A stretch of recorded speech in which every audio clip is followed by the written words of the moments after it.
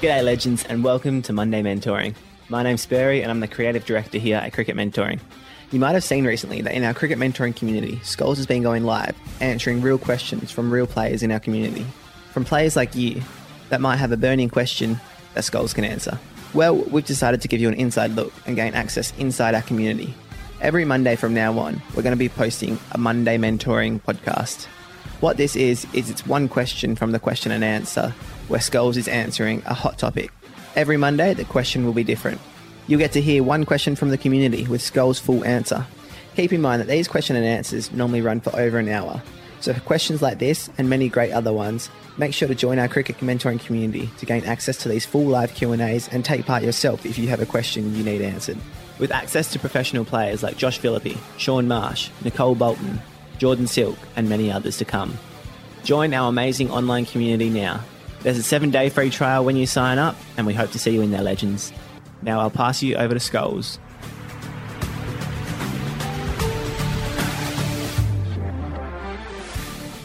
Can you please provide something like a blueprint for making your game plan as batsman that includes writing your strengths, weaknesses, like the one you made for mental health?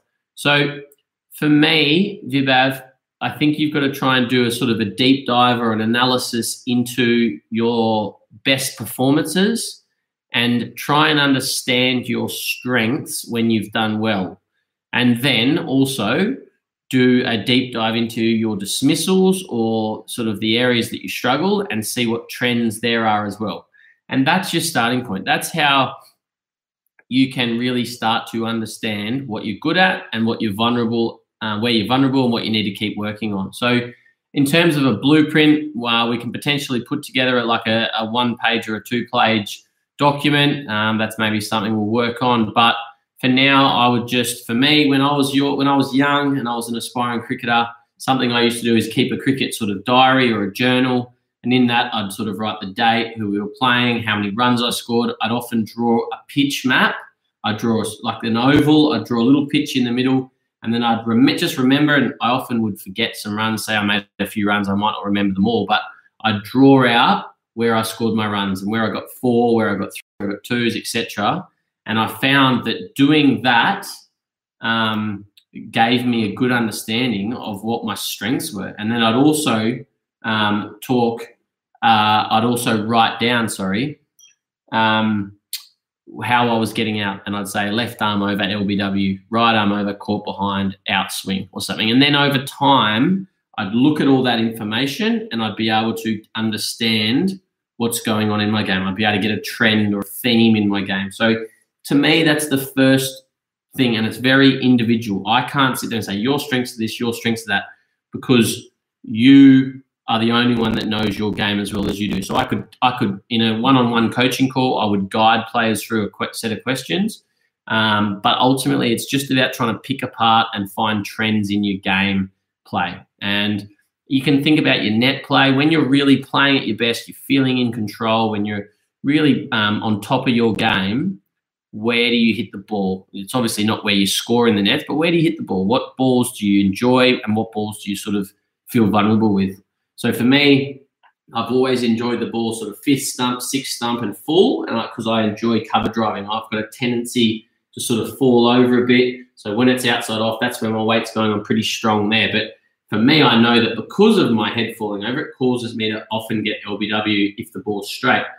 So I'm often working on keeping my head nice and still, and it's something a lot of players have to work on. But I know that if I can keep my head still, I'm less likely to get LBW, but I can still play that cover drive, which is a strength of mine. So, mate, happy to chat more about that. And we'll, as I said, we'll look at putting something together, like a 1-page resource. But for now, I would just say try and get a diary, a blank diary, a journal, whatever you want to call it, and just write out as many things as you possibly can. I love the story Mike Hussey shared on a podcast where he said that when he was young, he did exactly that. When he had some success, when he did well, he would write out as many things as he possibly could. He'd write out what he had for dinner the night before, how many hours he slept, where he scored his runs, what he did for his warm-ups, etc., etc. He'd write out as many things as he could, and then he'd put that piece of paper in his top drawer. And then it might be another few weeks or another month or two till he had some more success. And then when he did, he would write out all those things again. And then after he'd had 4 or 5 innings where he'd done really good, he'd put them all together. I think he got a highlighter, and he would just highlight, when I have 8 hours sleep, or when I go to bed at 9 o'clock, I do well.